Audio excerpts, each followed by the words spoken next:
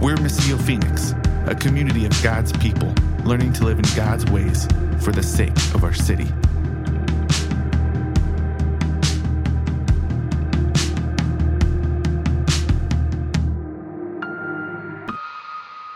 Acts 13, verses 1 through 12, and then we'll pray, and we'll see what God has for us this morning. Now in the church at Antioch, there were prophets and teachers, Barnabas, Simeon, who was called Niger, Lucius of Cyrene, Manaen, a close friend of Herod the Tetrarch, and Saul. As they were worshiping the Lord and fasting, the Holy Spirit said, "Set apart for me Barnabas and Saul for the work to which I have called them." Then after they had fasted, prayed, and laid hands on them, they sent them off. So being sent out by the Holy Spirit, they went down to Seleucia, and from there they sailed to Cyprus. Arriving in Salamis, they proclaimed the word of God in the Jewish synagogues. They also had John as their assistant. When they had traveled the whole island as far as Paphos, they came across a sorcerer, a Jewish false prophet named Bar-Jesus. He was with the proconsul, Sergius Paulus, an intelligent man. This man summoned Barnabas and Saul and wanted to hear the word of God. But Elymas, the sorcerer, that is the meaning of his name, opposed them and tried to turn the proconsul away from the faith. But Saul, also called Paul, filled with the Holy Spirit, stared straight at Elymas and said, "You are full of all kinds of deceit and trickery, you son of the devil, an enemy of all that is right. Won't you ever stop perverting the straight paths of the Lord? Now look, the Lord's hand is against you. You are going to be blind and will not see the sun for a time." Immediately a mist and darkness fell on him, and he went around seeking someone to lead him by the hand. Then, when he saw what had happened, the proconsul believed because he was astonished at the teaching of the Lord. This is God's word. Father, we ask that you would help us to hear and receive your word this morning. Lord, that by the light of your word and by the presence of your Spirit, we would be transformed and made more and more to look into the image of your perfect Son, Jesus. It's in his name that we pray. Amen. So we just kind of talked about a little bit of what our name as a church means, right? And so 500 Missio bucks to whoever can tell me, what does Missio Dei mean? Mission of God. Good. All right. One day we will have a store where you can redeem your Missio bucks. Right now they are worthless, but you got 500 of them, so that's cool. The mission of God, it's a Latin phrase, right? The invitation is to say, hey, we want to live into our name. Just because a group of people decided to start an expression of the church and name it Missio Dei, the mission of God, does not necessarily mean that they will engage in the mission of God, does it? But what it is an invitation to say, hey, let's come and live into this reality that we know. Names have a lot of meaning. There's a lot of names we just read in chapter 13, and I think there's some significance in a lot of the names there. I know that today we don't really think about the meaning of names as much. Like when you have a kid and you go to name your kid, you're just like, this name sounds really cool, right? I saw this in a baby book of names. I like the ring of it. Or maybe it's like, hey, it comes from my family, right? So there's some more significance there. We were trying to be intentional with the meaning of our names with our kids. But if I'm honest too, a lot of it was like, oh, I like the sound of this name. And then we lucked out when we said, well, let's look up the meaning of it. Oh, I like that. That works too, right? But Liam's name is Strong Protector. And when Liam was younger, he was anything but a strong protector. I remember one time he was about 1 and his older brothers were around 4, and he's sitting on top of Jonas, pulling on his hair and just pounding him. He knew how to make a fist already at 1 year old, right? And just pounding him and giggling. I was like, there's something off about this. Right? So Jonas is sitting there crying, and I'm like, dude, throw him off of you. You're 3 times his size. And Jonas is like, I don't want to hurt him. He's so little.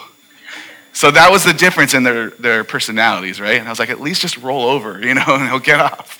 So we had lots of conversations with Liam as he was younger about what his name meant. Hey, do you know what your name means? It means strong protector. Do you think you're being that right now? You'd be like, no. Like, what are you being? You're actually being like a strong aggressor, the person that people need protection from. And so we'd have these conversations about how Jesus is our strong protector, and he didn't do it through violence, but he did it through love, right? And that he gets this opportunity to live that out and express that every day in the way that he treats other people. Here's the thing. By the grace of God, we have seen so much growth in him. Like Liam is a sweet kid. He really does look out for other people, especially when he thinks they're being mistreated. He's constantly thinking about what is happening to this person and is that fair, right? And so in a lot of ways, Liam is starting to live into that name, strong protector. The other day, though, it was like a week before school started. We were driving in the car, and he's like, hey, Dad, I got a question. Do people have to be the thing that their parents named them? And I was like, uh-oh, here we go. Are we regressing here? What's happening? And he's like, yeah, just because you gave someone a name, does that mean now that's what they are? And I was like, no, that's not what that means. I was like, names used to have a lot of meaning. In our culture today, they don't as much. But we do think about what your name means a lot, and we do call you to live into that identity. I said, for us, for our family, Mom and I want you to be a strong protector, and we try to equip you and give you the training you need to live into that. And we put that identity before you, and we're inviting you to live into it. But every single day, you have an opportunity to choose whether you're going to live up to that name or not. And some days you do, and some days you don't, right? But this actually led into a deeper conversation where we got to talk about how we have been given an identity, a name in Jesus. And every single day we have an invitation to live into that name and identity in Christ. And that identity was given to us. It wasn't something we earned or accomplished through our actions, but through the work of Jesus, we now can be children of God, brothers and sisters, a family, sent ones, empowered by the Spirit. We get to even be strong protectors, to look out for the vulnerable, right? To care for those who are orphaned, widowed, oppressed, foreigner. This is an identity given to us, but every day we have the opportunity to walk away from that identity and live into something else. It doesn't mean that you have forfeited that identity. It means you're just not being what you've been called to be. So we had this great conversation on the way to Cultivate, and it was like a 10-minute drive, and we crammed a whole lot in a short amount of time. I don't know how much he got, but it was a really good conversation because it was really helpful reminder for me about my identity given to me by Jesus, and am I living into that? And I share all that because I think what we're seeing in chapter 13, what we just read right now, is someone who has been given a name who has chosen to become the exact opposite of it. There's two names listed in here that were maybe kind of confusing that are actually the same person. Bar-Jesus and Elymas. And so we'll talk about that in a moment. But he was given one name that he had the invitation to live into, and instead he chose to be the exact opposite of it. So let's look at some names, right? It starts with the church in Antioch, which is, by the way, a huge, prosperous city in the Roman Empire. And it's very diverse. There's people from all kinds of backgrounds, just like a big melting pot living in the city of Antioch. And the church, this small group of believers following Jesus in that city, reflected that very well. You have just some of the prophets and teachers there, so some of the leadership there. You have Barnabas. Now, Barnabas means son of encouragement. That first section of his name, that first syllable, bar, is an Aramaic phrase that means son of. And so actually, if you have ever been to a bar mitzvah, that's what that means. It's son of the commandments.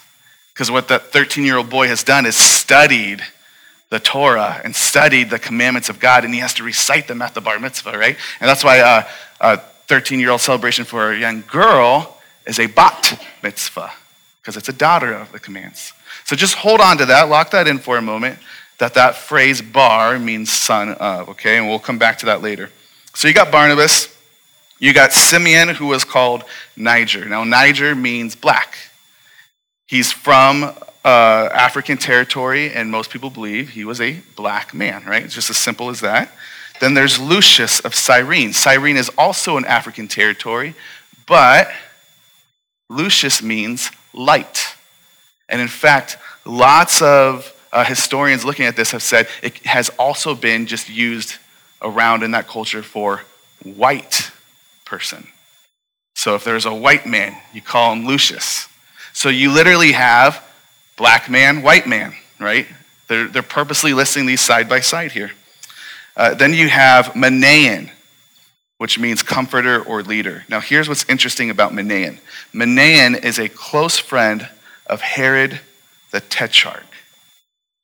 And then he says, oh, and Saul was there, by the way. We'll get to Saul. Herod the Tetrarch. There's a couple different Herods in the Bible, okay? This particular Herod, the Tetrarch, who they're talking about is the Herod who had John the Baptist slain, who had his head delivered on a silver platter. My translation I just read says that Manaen was a close friend of Herod the Tetrarch. Actually, the original Greek language there says they shared the same wet nurse. They came up together. They were boys in the same royal court. They knew each other well. There's a familial tie.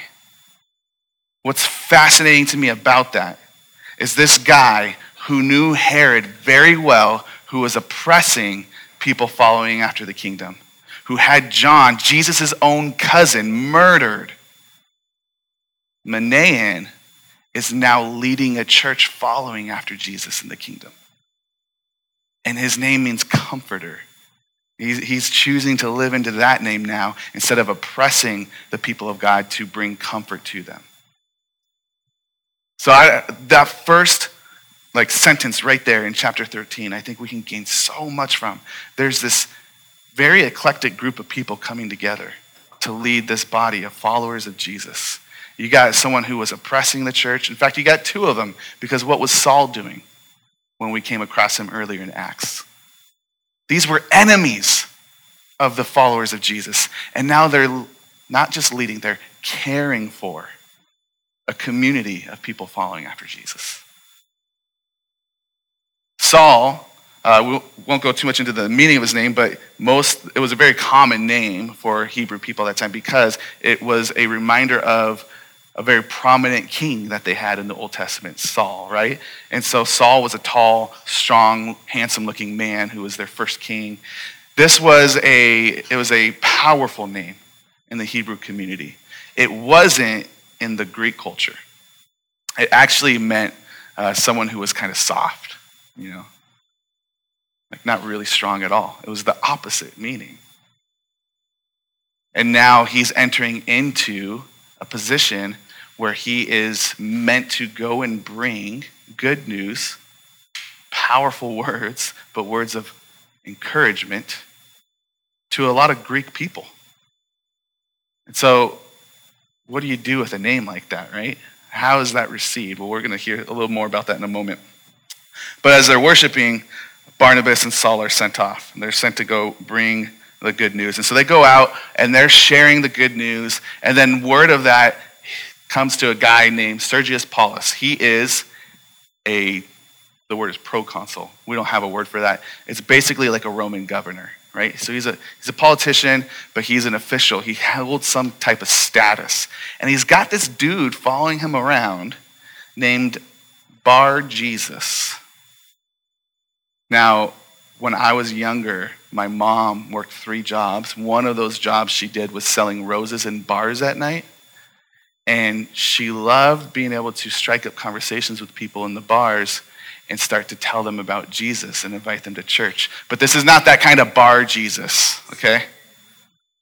When I was a little older than that, around 18 or so, I used to go with some friends down to Mill Avenue in Tempe, and we would walk the streets and pray, but we would also start these freestyle circles. And so people would come up and they'd start freestyle battling with us. And we were trying to share the gospel through our freestyle. And sometimes you would pull people aside and be like, man, what did you mean when you said that? And you get into these great conversations and you start praying for people. And in the hip hop community, when you are rapping a verse, you might say you're spitting bars. This is not that kind of bar Jesus either, okay? It's not Mill Avenue freestyle bar Jesus. What did we say bar meant? Son of. Does anybody know what the name Jesus meant? It's actually the same name as Joshua. The actual way they would have said it was Yeshua. Anyone know what that means? I think I heard someone whisper it, but they're not super confident about it. But I think I heard it right. It's salvation. It's that Yahweh will save. Yeshua. Yahweh saves. So, this guy's name literally means he is the son of salvation. Why do you think his Hebrew parents, remember we're told he's a Jewish man, why do you think his Hebrew parents would have named him son of salvation? Do you remember the time they're living in, where they are no longer a nation of their own, where they're an oppressed people, where they're told by the Roman government who to pay taxes to and who is Lord, and it's Caesar, but they're waiting, they're longing for the day when the promised true Lord, the Messiah they were told about through the prophets long ago, their ancestors have passed this down to them over generation and generation. It's in their holy text, in their scriptures, that one day a true rescuing, saving king would come and release them from their captivity and establish a nation for them again, and that their world would be made right. They're awaiting this coming king from God to come and bring them salvation. When his parents gave him this name, Bar Jesus, likely it was a meaningful prayer and cry for, yes, let the salvation of God come. We're awaiting the salvation of Yahweh. That's a good name. He's got a really good name. It sounds really weird to us now. Bar Jesus, right? But for that culture, that's a beautiful name. It's a hopeful name. It's a powerful name. But then we're told he's also called Elymas, which means the sorcerer. Now there's something kind of like ironic about this. It's a little bit of an oxymoron, right? Jumbo shrimp. He's a Jewish sorcerer. Right?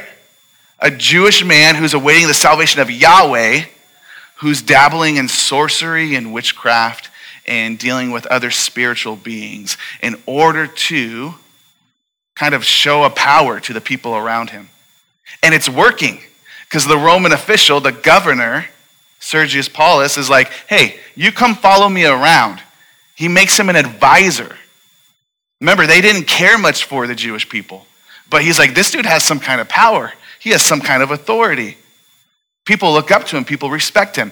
Come join my crew, and you could work for me. And it was a pretty posh life.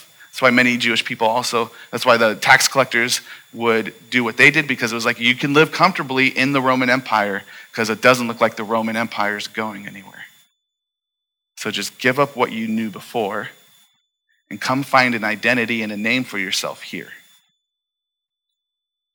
He's transferred his name, Bar Jesus, son of salvation, awaiting the salvation of Yahweh, to make another name for himself in the Roman Empire, to show some kind of power and authority and presence among the people he does day-to-day life with, so that everyone who sees Elymas the sorcerer knows, oh, this dude, he's got something. Let's look to him. He's building a name for himself. So now you got Barnabas and Saul, right? You got the son of encouragement and wimpy man. That's the best, most PC way I could translate how they would have thought that name meant, right? And they're coming and they're preaching the message of Jesus. And Bar Jesus, Elymas, he doesn't like that. It's a threat to him. It's a threat. So he tells the proconsul, he tells the governor, hey, don't listen to them. They don't know what they're talking about. They're insane. This is me paraphrasing now. But he says, don't listen to that. Turn away from that, right? And he's trying to move him away from the message that Barnabas and Saul are bringing.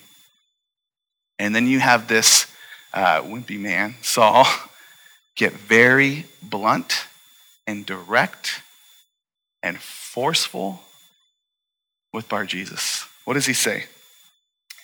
You, this is verse 10, you are full of all kinds of deceit and trickery, you son of the devil, an enemy of all that is right. Won't you ever stop perverting the straight paths of the Lord? We'll pause there for a second before we get to what he says next. It's kind of reminiscent of when Jesus tells Peter, get behind me, Satan. Like, those are some bold words, right? Here's one thing I want us to know before we leave here with the temptation of like, do you see, like, I can talk that way to anybody who doesn't seem to be living in the way of Jesus that I think the way of Jesus should look like. Like, no. It says right before that, filled with the Holy Spirit, Saul said this. God himself wants to give this message to Bar-Jesus, okay? And so we have to be very cautious about taking these types of words out to other people, right? Because Jesus actually had very kind and gracious words for sinners, and he had very strong words for people who thought they were in God's graces because of their actions. And that was Bar-Jesus. He thought he had some kind of power from God because of the things he could do.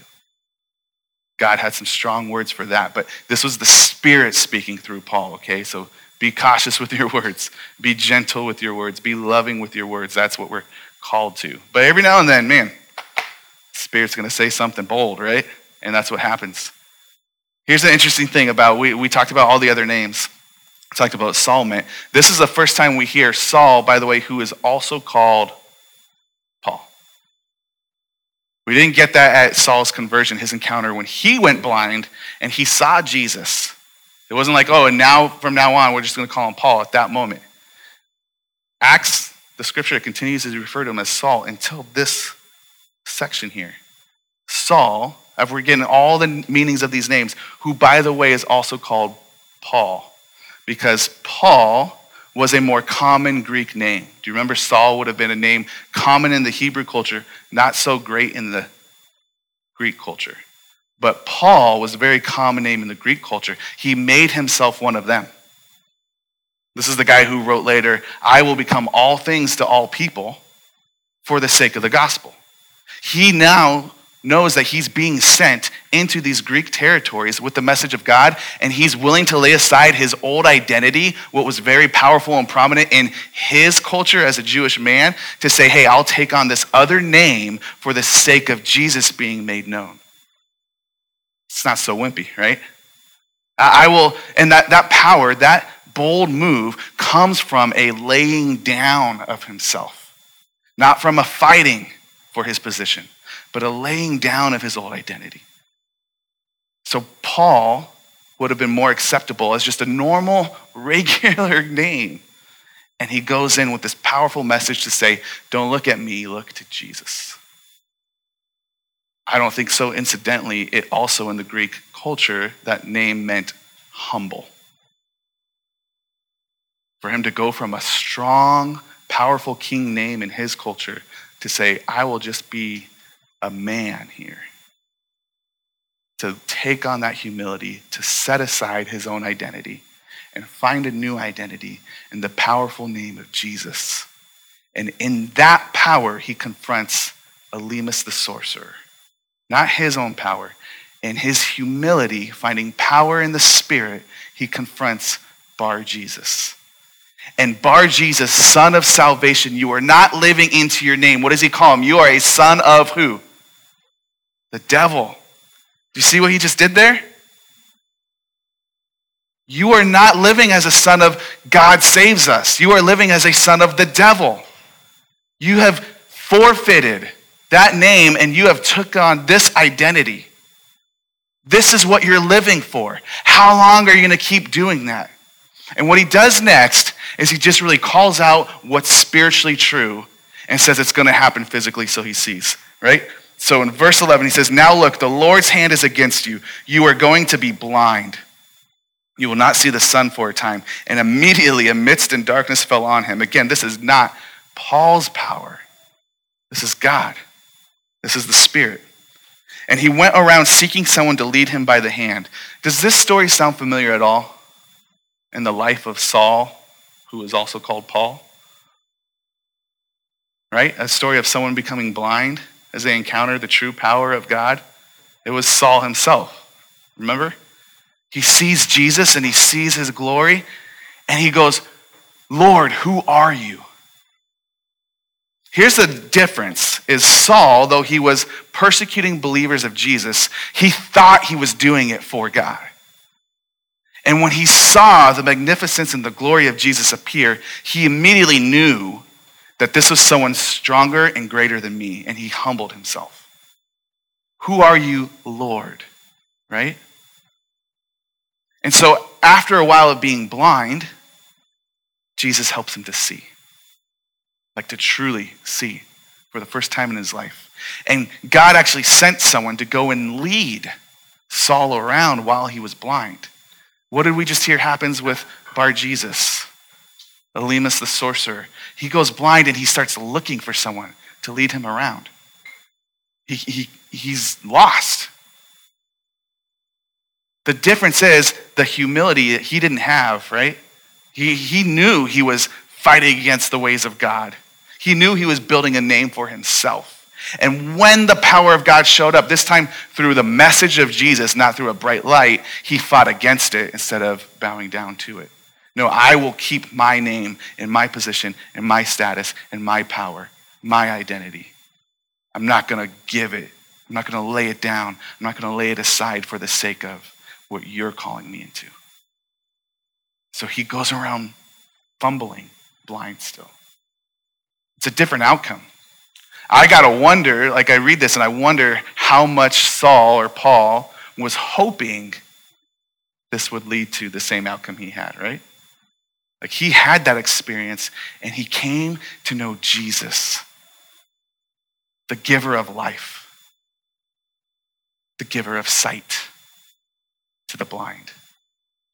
And I wonder if in the back of his head he's going, man, I hope Elymas sees now.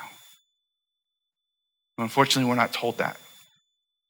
And we're reminded that we have the opportunity every day to either see who it is we're being called to be or to turn away from that blindly and try to fight for our own identity, a name for ourselves. And so that's the challenge, but it's also the invitation for us, even still, today. Are you willing to lay down your identity, this thing you've built for yourself, in order to follow Jesus and to truly see what life really is? And for many of us, we've said yes to that, right? But here's the thing. There's a temptation to turn away from that every single moment of your life, every single breath that you take. And I want to remind us that just like the Spirit was present still there with Paul, years after Jesus revealed himself to him, God is still with us today, and he will give us the power. He will give us the ability. He will give us the strength. He will give us the authority to continue to say no to that old identity and continue to say yes and walk in the name that he has given us. And this is why Jesus says, I am calling you, I'm sending you to go make disciples, baptizing them in the name of. What name have you been given? The name of the Father, the Son, the Holy Spirit. You are a new creation. The old has passed, the new has come. Will you live into that, church? We can, because Jesus gave up his life. He laid his life down in order for the Father to be glorified. And because of that, he has now been given a name above all other names. That at the name of Jesus, all will bow down. Every tongue will confess that he is King. He is Lord over all. And so in the same way, we enter into that death like Jesus did. We lay ourselves down, and in his strength, in his power, we get raised to the newness of life with a new name.